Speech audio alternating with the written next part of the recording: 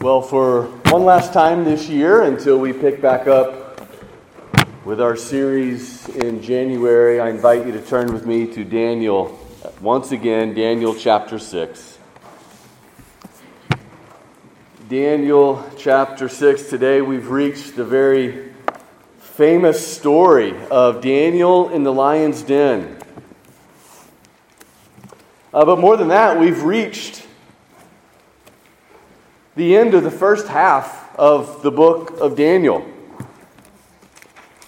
Part of what makes this book so mysterious, so challenging, is that the first 6 chapters of Daniel are narrative, they're stories, but the beginning in chapter 7, the second half of the book, are all visions and prophecies.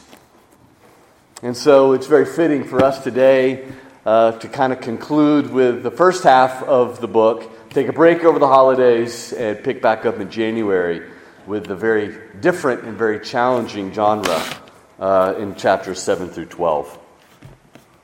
So our passage is Daniel 6, the entire chapter.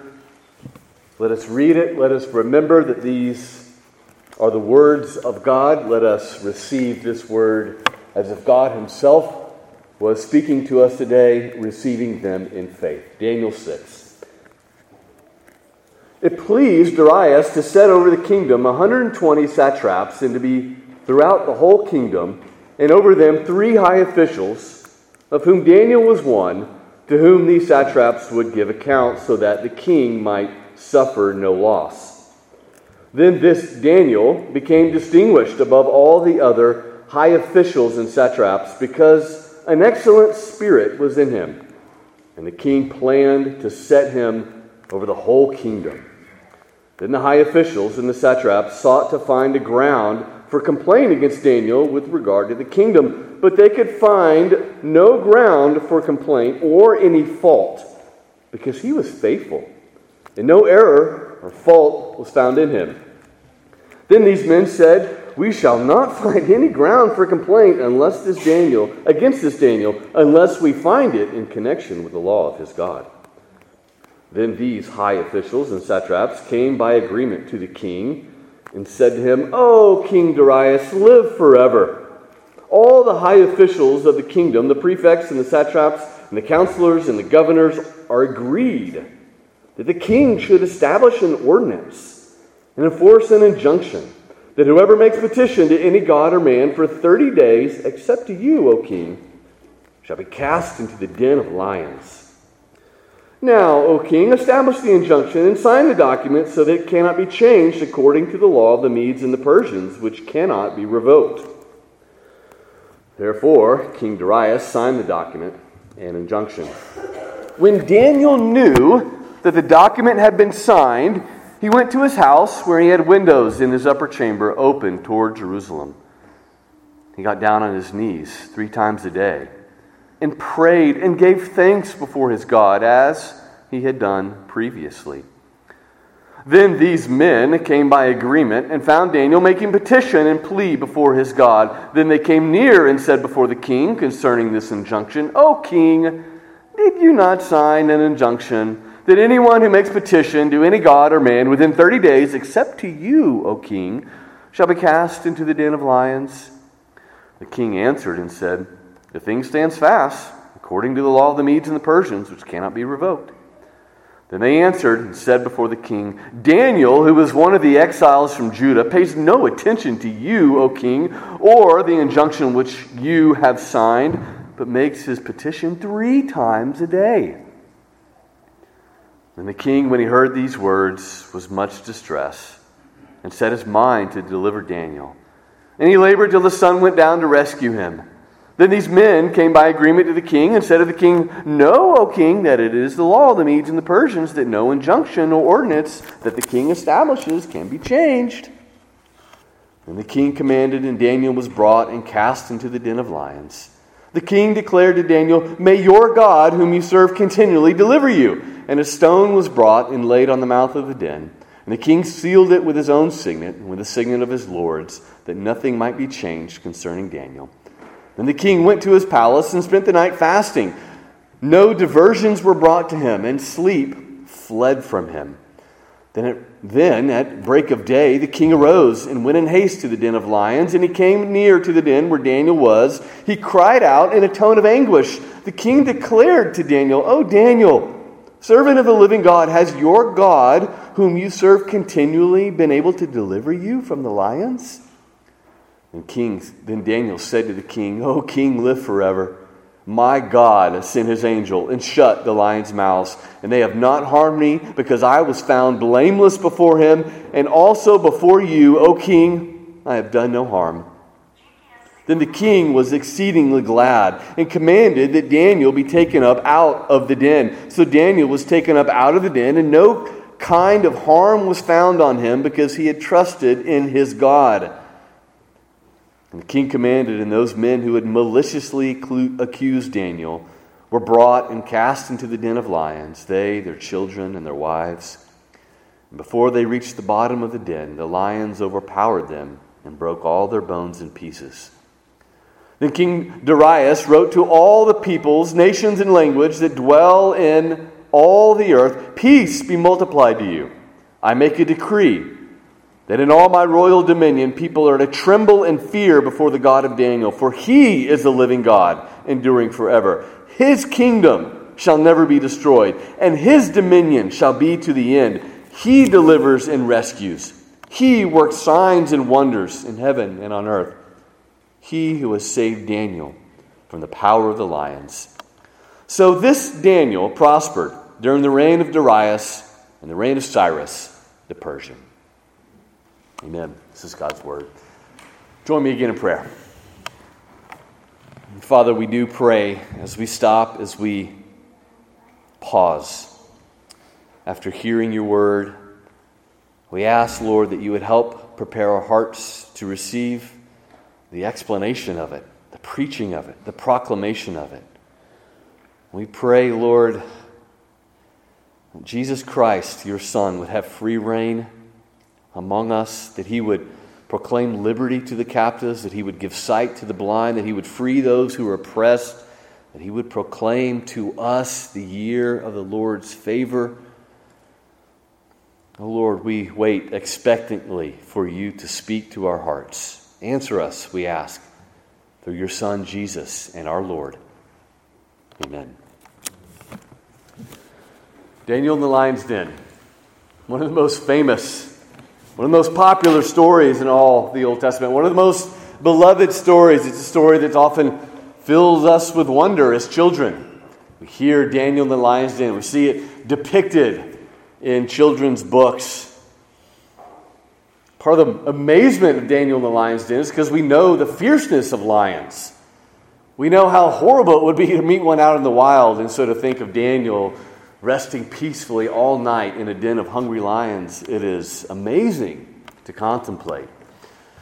But of course, the story of Daniel in the lion's den is a story that's only best understood in light of the rest of the book. On one hand, Daniel in the lion's den is a kind of capstone. It's a kind of summary, a conclusion to the first half of the book. One of the themes, particularly of the first half of the book, is how the people of God are to stay faithful in unfaithful times. You see again, one last test then. A test of faithfulness for this servant of the Lord and how he stood firm even to the end. But on the other hand, Daniel in the lion's den also prepares us and sets the stage for the second half of the book. Because when we turn to chapter 7, what do we immediately read? Daniel's vision of the four beasts. And the first beast is particularly pointed out as resembling a lion. Well, what then do the beasts in the second half of the book represent? As we will see in the coming weeks and months ahead, they typify world powers. Earthly kings, earthly kingdoms, fierce, hungry, ready to devour. And so in this sense, Daniel in the lion's den is a kind of word picture. It's kind of a real-life illustration of the people of God living in the midst of a hostile and ferocious world. But for us to really kind of parse this out and understand this kind of living parable, as it were, we need to understand the greatest threat to the people of God as presented in the book of Daniel. Just think about that for a second. What is the greatest threat to the people of God in the book of Daniel? Well, I hope you've seen, as we've worked through this, it's not kings. They've shown to be foolish, right? And ignorant and raging and tyrannical, but powerless. It's not rulers that is the greatest threat to God's people. It's not also suffering or persecution. The greatest danger to the people of God in the book of Daniel is the danger of compromise. A message that resonates through every generation.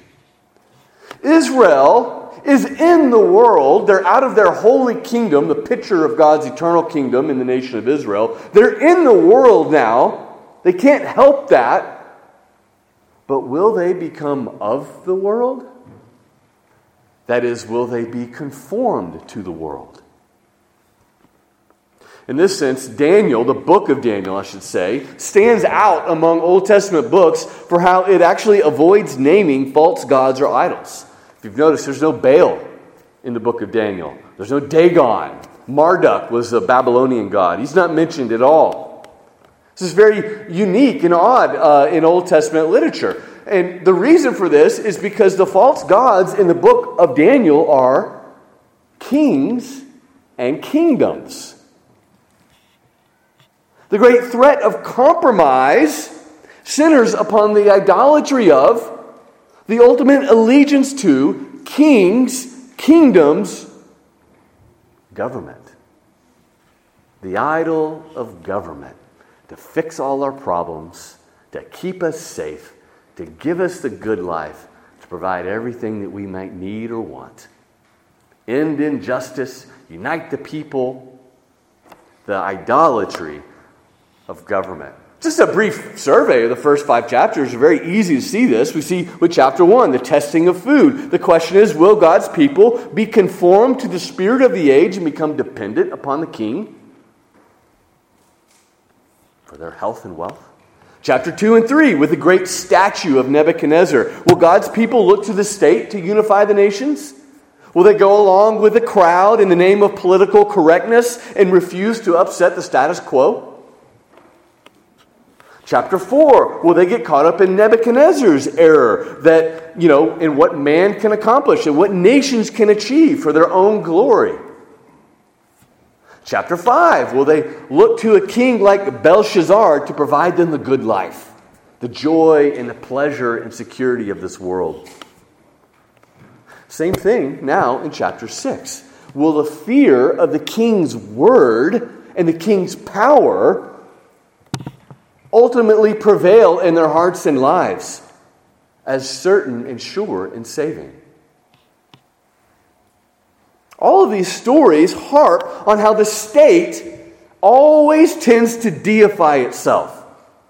The states and rulers always tend to move toward demanding or claiming our ultimate allegiance. That's part of their rise and fall. And all of these stories harp on the reality of our own sinful tendency to be conformed to the society around us. To be of the world and not just be in the world. And to give our ultimate allegiance and set our ultimate trust and hope on the kings and kingdoms and cultures of this world. This then is how Daniel in Lion's Den brings together the first 6 chapters of narrative and the last 6 chapters of prophecy. What we see here today is that the kings and kingdoms of this world are indeed lion-like. They're beastly, they're powerful, they're fierce, they're hostile. Eventually, they always bring conflict to the kingdom of God. Their roar is terrifying. But with the presence and the blessing of God, the lions of this earth are harmless to the Christian. For if God is on our side, what can man do to me? That's what we see here today. And as we walk through this, I want to organize our thoughts under 4 headings. 4 headings. The first, we see the roar of the beast. the roar of the beast. Daniel 6 opens with the nations raging against the kingdom of God and the peoples plotting against the servant of the Lord, all in vain. Remember from the last chapter that Babylon is fallen. The Medes and the Persians now rule the world, and amazingly, through all this turmoil, Daniel has persevered. All the way from Judah, taken in exile, through Nebuchadnezzar, through Belshazzar, and now through Darius. Daniel has persevered. He is in many respects a symbol of the kingdom of God. Kings and kingdoms rise and fall. They come and go, but the kingdom of God outlasts them all. This is Daniel. It is important to note that despite how the children's books and, VeggieTales maybe depict Daniel in the lion's den, he was not a young man. He was at least 75 years old, maybe even closer to 90 at this point. This is where he's at this point in the story. And, Sinclair Ferguson who points out, this probably wasn't how Daniel planned to spend his retirement years, huh? He's not sitting on a beach. He's not cruising around the country in his RV. He's still serving this pagan king in this pagan kingdom. God is still using him for good. And he still has one great, even the greatest trial to endure. There's no retirement in the Christian life. There's no age limit to our usefulness in God's kingdom. There's no point in life where we might think that the most difficult trials and tests are behind us.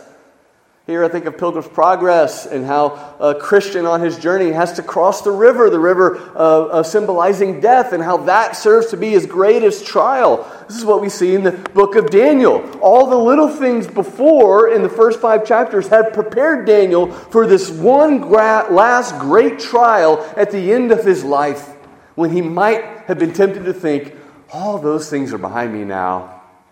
I can enjoy my golden years. Don't think of life that way. But what we see is King Darius organizing his cabinet, appointing rulers over his kingdom.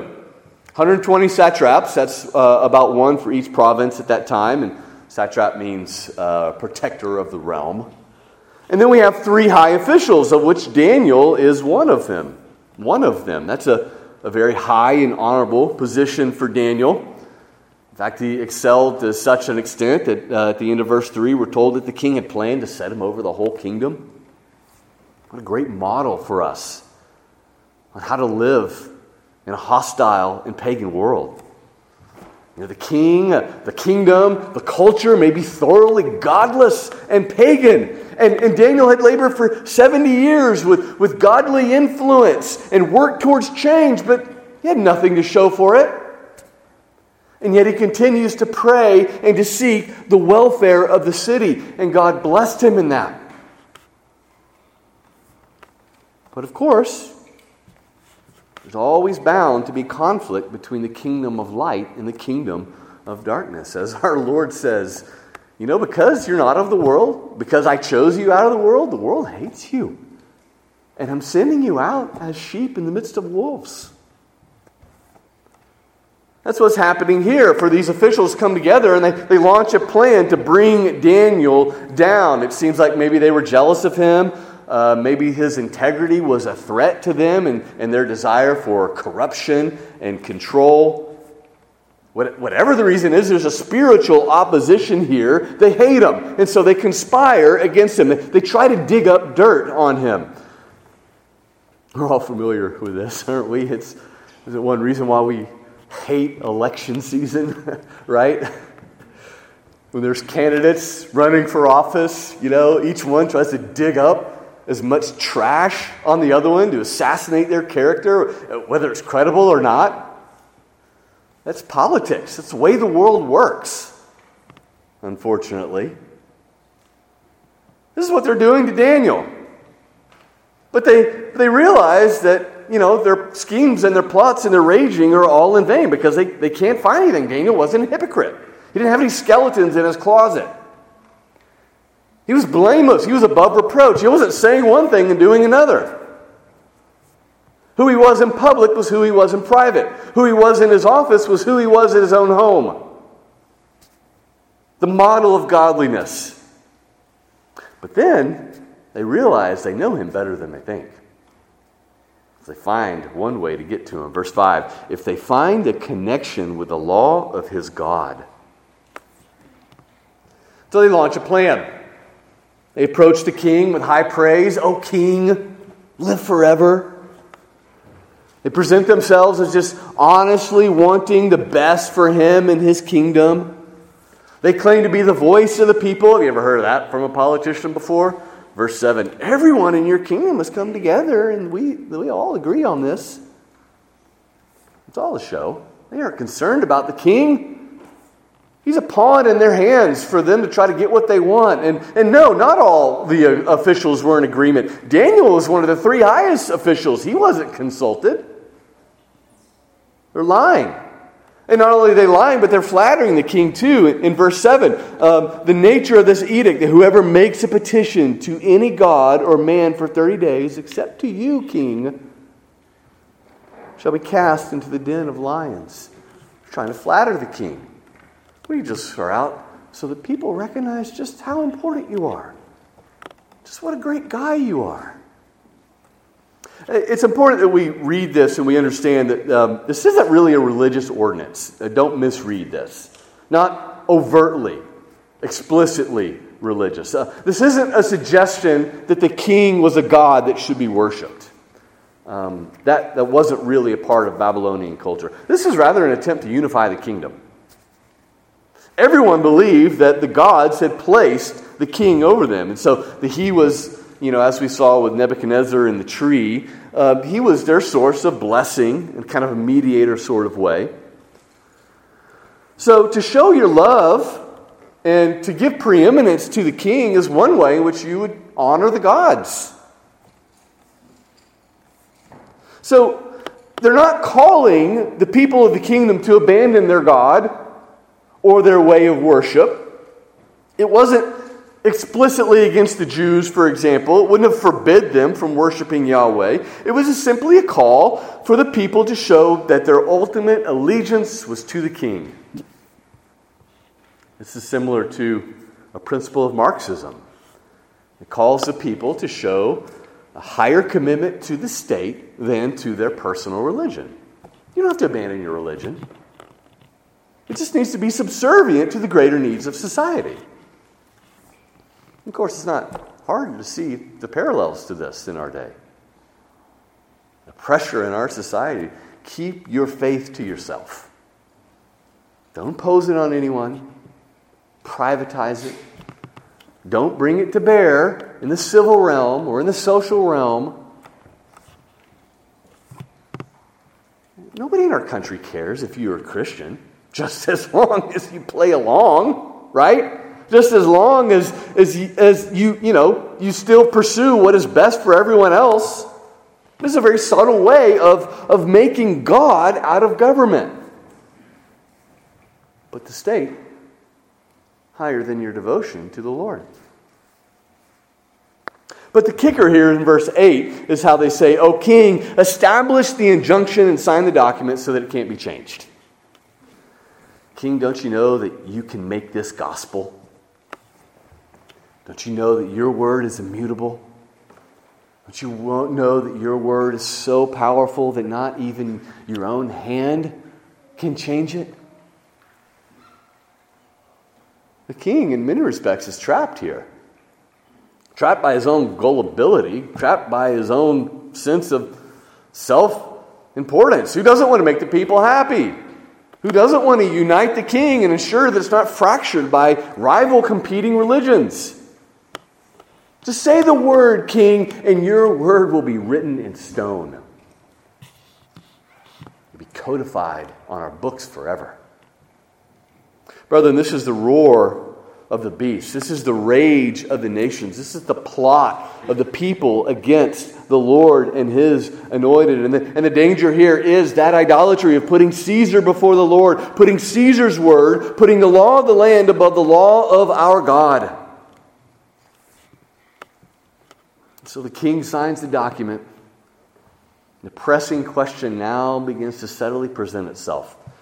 Whose word really is all-powerful? Whose word really is immutable so that it cannot be changed? Who does have the power to save? This leads secondly then to our next scene, the tenacity of faith. The tenacity, of true faith. The tenacity of true faith. There we go.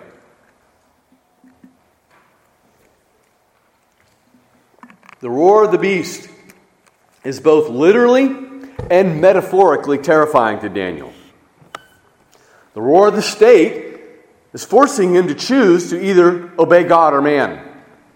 But the roar of the lion is there as well. You know, a lion's roar can be heard up to 5 miles away. He knows what's awaiting him. How does he respond? With a tenacity all of his own.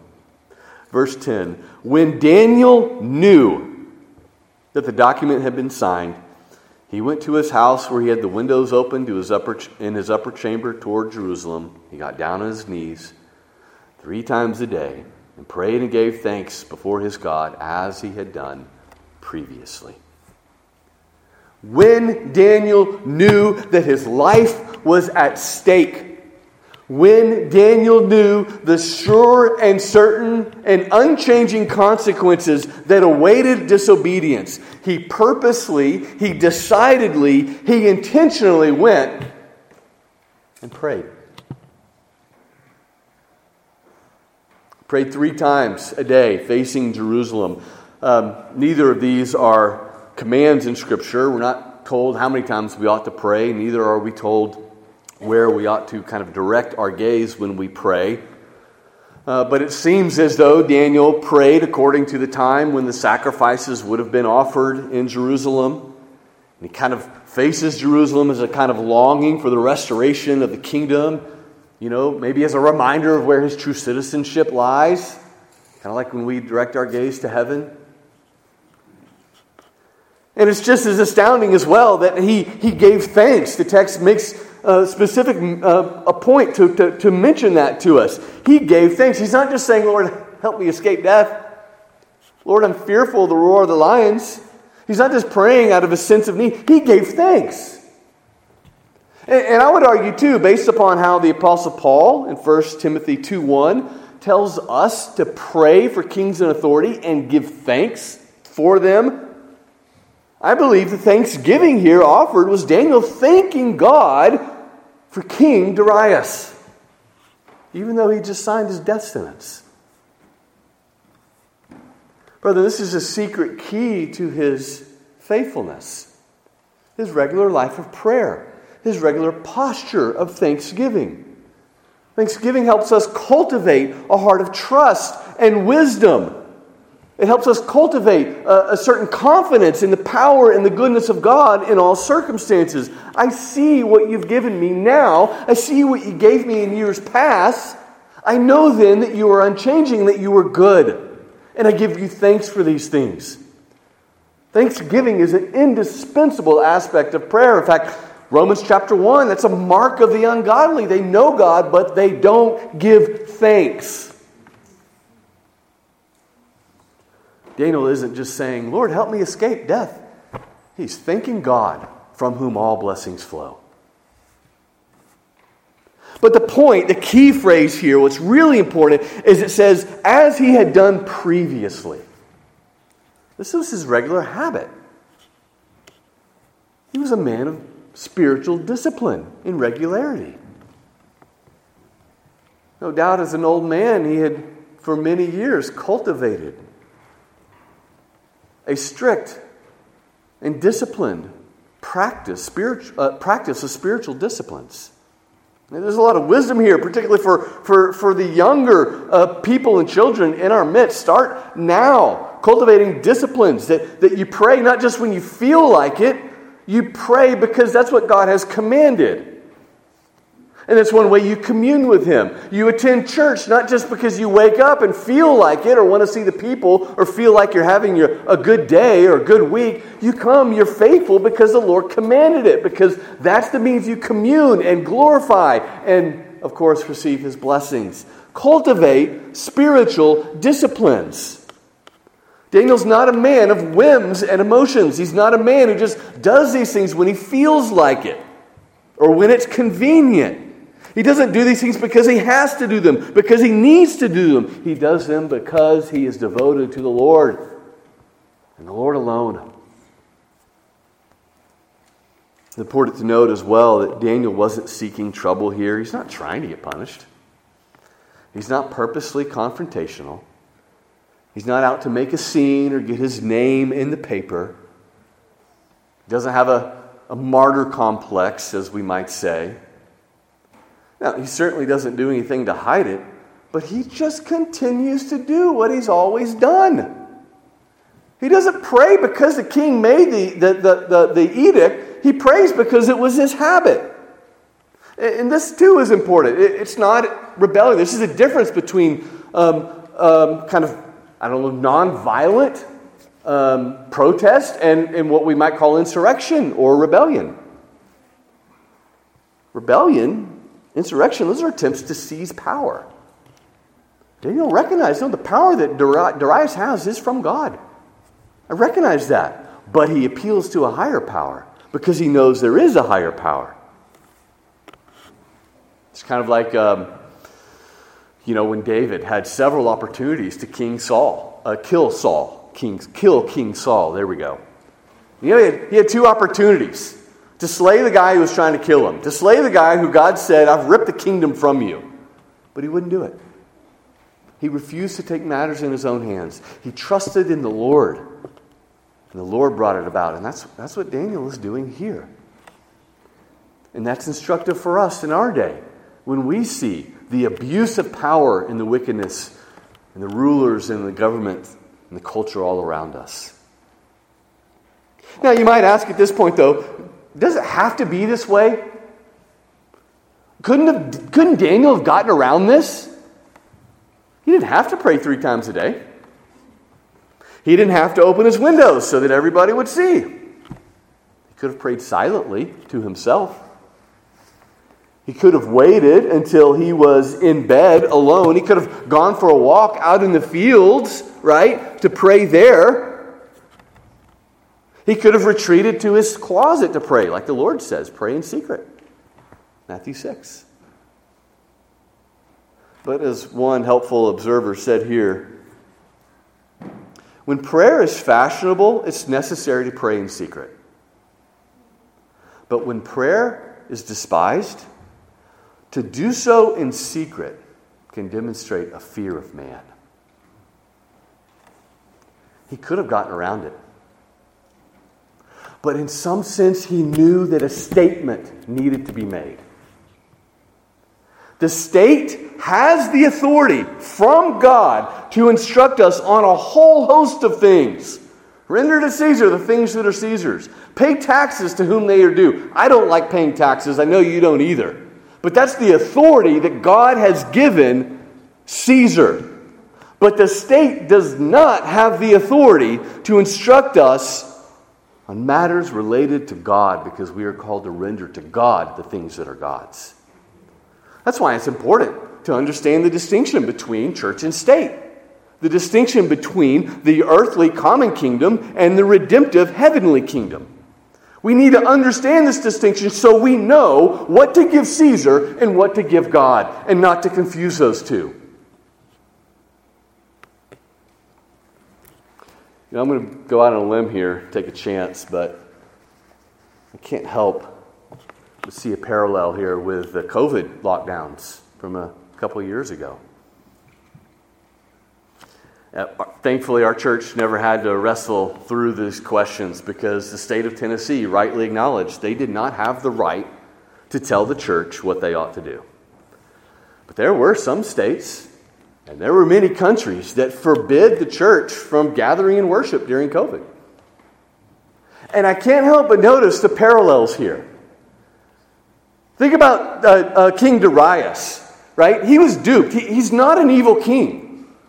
He's not hostile to the people of God. That's clear from the chapter. He seemed to mean well. He seemed never to intend to persecute. He wanted what was best for the people, even for Daniel and the Jews.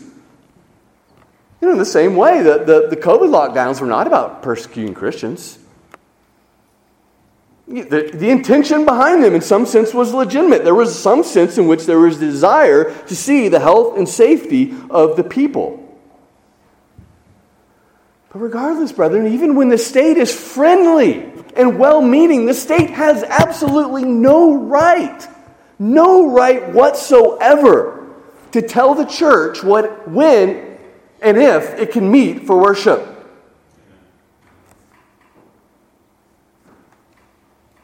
Well, can't we worship via live stream? They're not actually telling you can't worship. Can't we worship in our families, in our homes? And it's not like the restriction was forever. It's 30 days here. Well, it was only temporary lockdowns. They're not telling you can't do it forever. Brethren, look, different churches answered it in different ways. I recognize that. But simply as a matter of principle and on the basis of this passage, I fully support those churches that continue to gather in defiance of the COVID lockdowns. They modeled Daniel's faithfulness. And some of them paid a heavy price. Sometimes we are called to make a stand when the state transgresses their God-given authority. And that's the tenaciousness of Daniel's faith. He is fierce in his faith because devotion to God trumped personal safety. He feared God more than he feared the roaring beast. And the word of God was more precious to him than the word of the king. Thirdly, moving quickly, the feebleness of the king. We then see Daniel's tenacious, but the beast, the king, he's feeble. The feebleness of the king. Verse 11, the men catch Daniel in the act. Verse 12, they run to go tattle to the king. They think they have the upper hand now. They think their plan worked. They tattle to the king to make sure, to point out that he's one of the exiles. He's a foreigner. He can't be trusted here. They point out that Daniel, as if Daniel personally reproached the king. He pays no attention to you, king. They appeal to his pride. They make sure to remind him that the edict cannot be changed. They kind of anticipated that he wouldn't be happy. They knew how much he loved Daniel. And that's exactly, or I should say, that's why, and we read in verse 14 that the king is distressed. He wanted to deliver Daniel. He kind of realizes, in a sense, that what he meant by the spirit of the law is not reflected in the letter of the law. Nevertheless, what must stand out to us here is the fact that, it's amazing, the one to whom all prayers and petitions were to be made is now the one who is powerless to even bring about what he himself wants. It's a thick irony here. We are to see that immutability, that unchangingness is precisely what kings and kingdoms cannot claim. Kings and kingdoms rise and fall. They may claim as though their progress, their word, their law is powerful, unchanging, right and fair and eternal. But brethren, that belongs to God alone. Psalm 119, 160. The sum of your word is truth, O God, and every one of your righteous rules endures forever. Darius' command cannot stop God's people from praying. Darius' edict cannot even help himself bring about what he wants. The king's attempt to claim absolute power has made him a puppet of his own officials and has made him a sucker to his own law.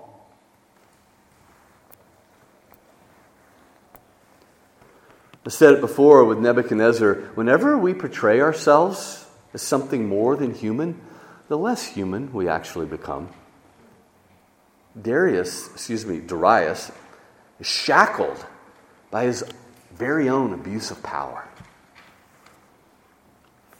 Again, you see how a weak and an ineffectual king, even a friendly king, can be just as threatening to the people of God as a tyrant?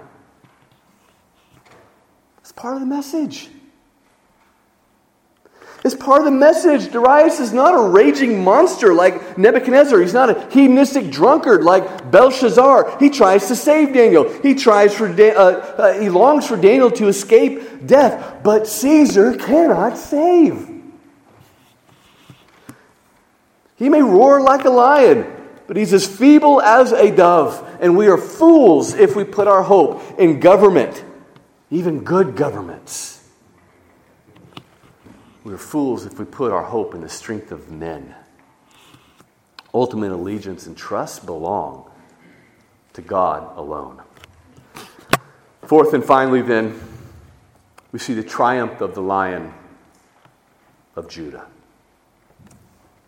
The triumph of the Lion of Judah. Verse 16 is sobering, it's heartbreaking. The king commands Daniel to be thrown into the den of lions. What a brutal, horrifying form of punishment, just for praying to the Lord. We should all stop and ask ourselves, would we stand firm like this? Would we fear God more than we feared the king? But as the king is throwing him to the wild beasts, in verse 16 he says, "May your God, whom you serve continually, deliver you." This is a confusing phrase in the original. It's hard to make sense of what he means. Maybe he's trying to encourage Daniel. Maybe he is expressing a sense of hope. Some people argue really he's just kind of trying to wash his hands from guilt, like Pilate delivering Jesus over to death. May your God deliver you. Have fun storming the castle, Good riddance. Regardless, Daniel is thrown into the pit of lions. A stone is put over the mouth of the pit. The king himself seals it to make sure it wasn't tampered with. And I hope all of this sounds very familiar. Our Lord Jesus was sentenced to death by the plots and schemes, accusations of evil men. Our Lord Jesus faced a ruler who wished to pardon him, but ultimately bowed to the will of the people.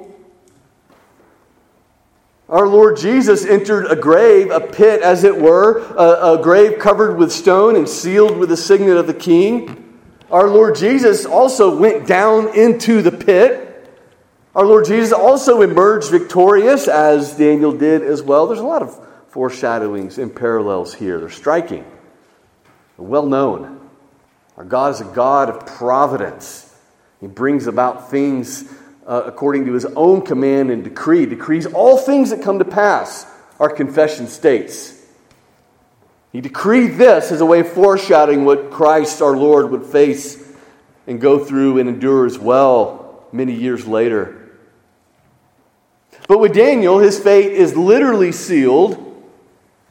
He who will warn us of the lion-like beast of the nations is himself surrounded by literal hungry lions. We know how hungry they are because of how they destroy Daniel's enemies here at the end. Note, though, that the narrative doesn't follow Daniel down to the pit. It's like the other stories in Daniel. The focus is on the king. We read of his sleepless night, his anxiety, his fasting, his worry, of how he runs and makes haste to discover what has happened in the morning, of his anguish when he cries out looking for Daniel. Notice what he says in verse 20 when he returns to the den in the morning, like an early morning, Easter morning as it were. "Daniel, servant of the living God, has your God, whom you serve continually, been able to deliver you?" There's a hint of what Darius is about to learn. He's a living God.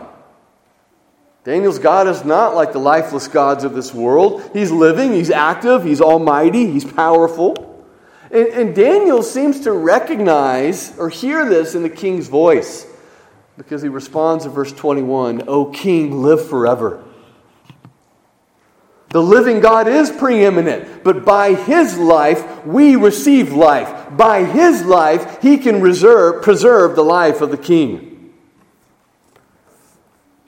Daniel is affirming the legitimacy of Darius' kingship, and his rule is coming from the Lord. But the contrast really stands out. Daniel is calm and peaceful, even joyful.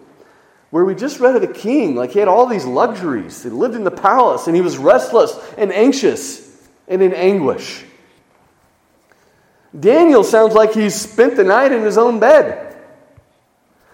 He sounds as peaceful and as untroubled as Adam was before the fall, surrounded by the loving animals that God had given him to name. That's the picture actually we're to see here. A kind of foreshadowing of the new creation. Isaiah 11, the lion will lie down with the lamb. The perfect harmony of creation will be restored.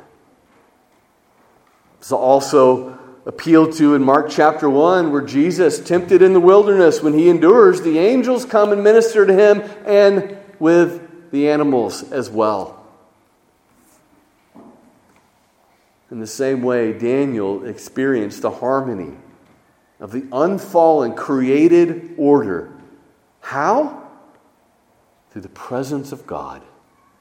Daniel says God sent His angel.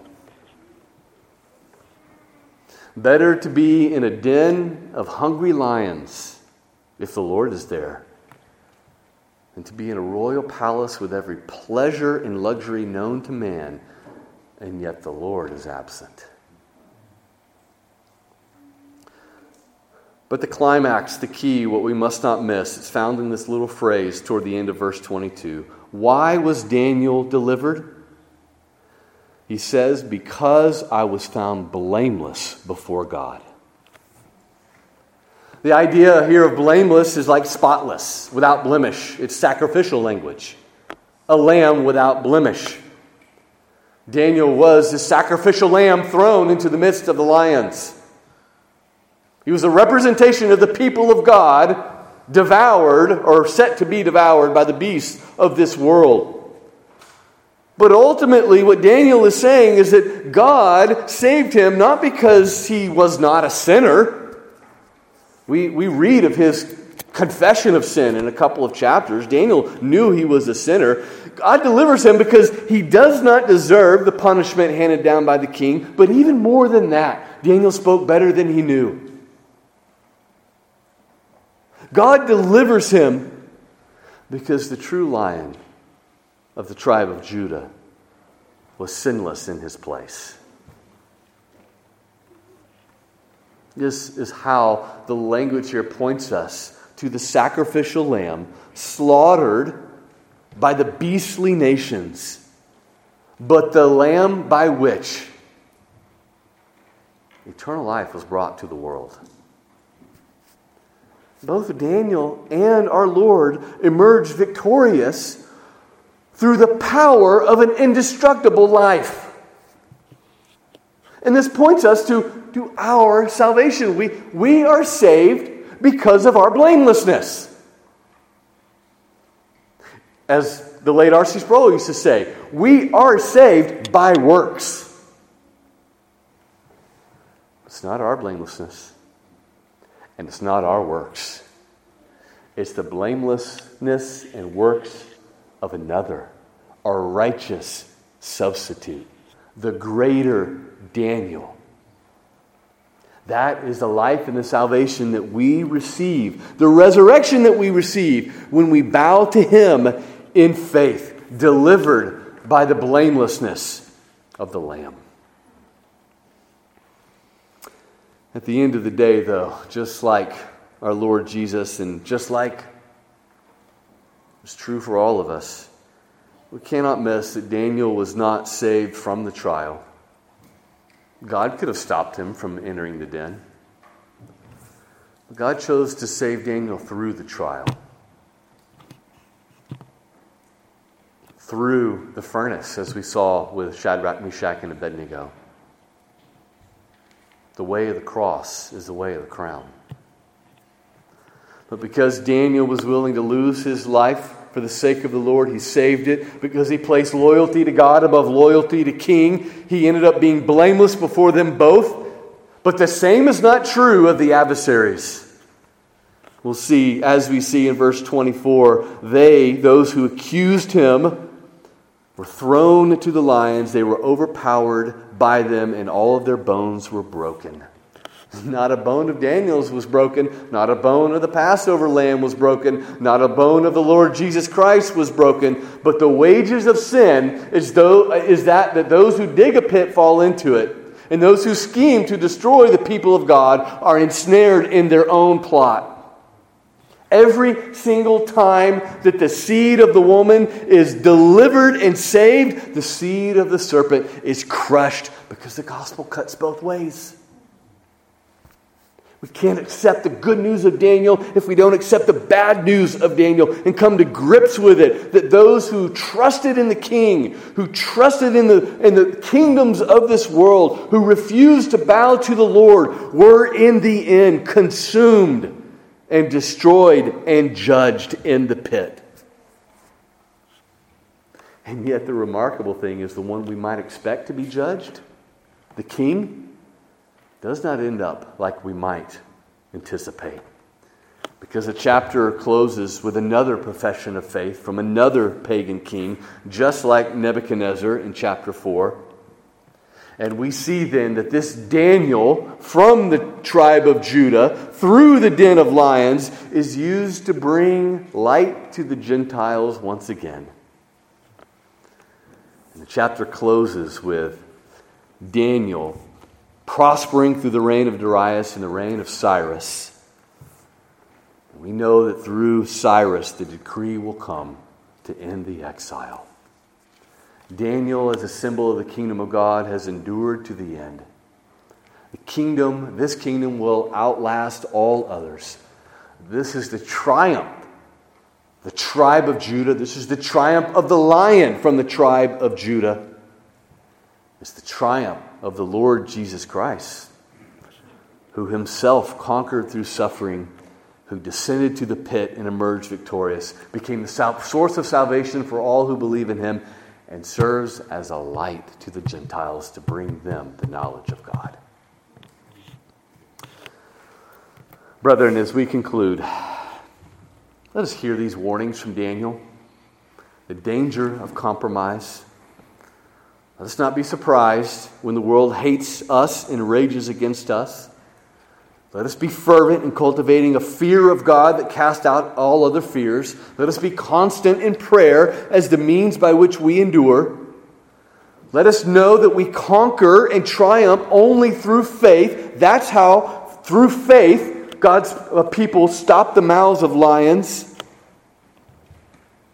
And let us know that despite the roaring of the beast and the power of the kings, the kingdom of God will endure forever. Let us see our sinless Savior and substitute descend from the pit and emerge out of it victorious, as our own certain and sure promise of our own resurrection at the last day. May God give us the grace to receive these things in faith. Let's pray.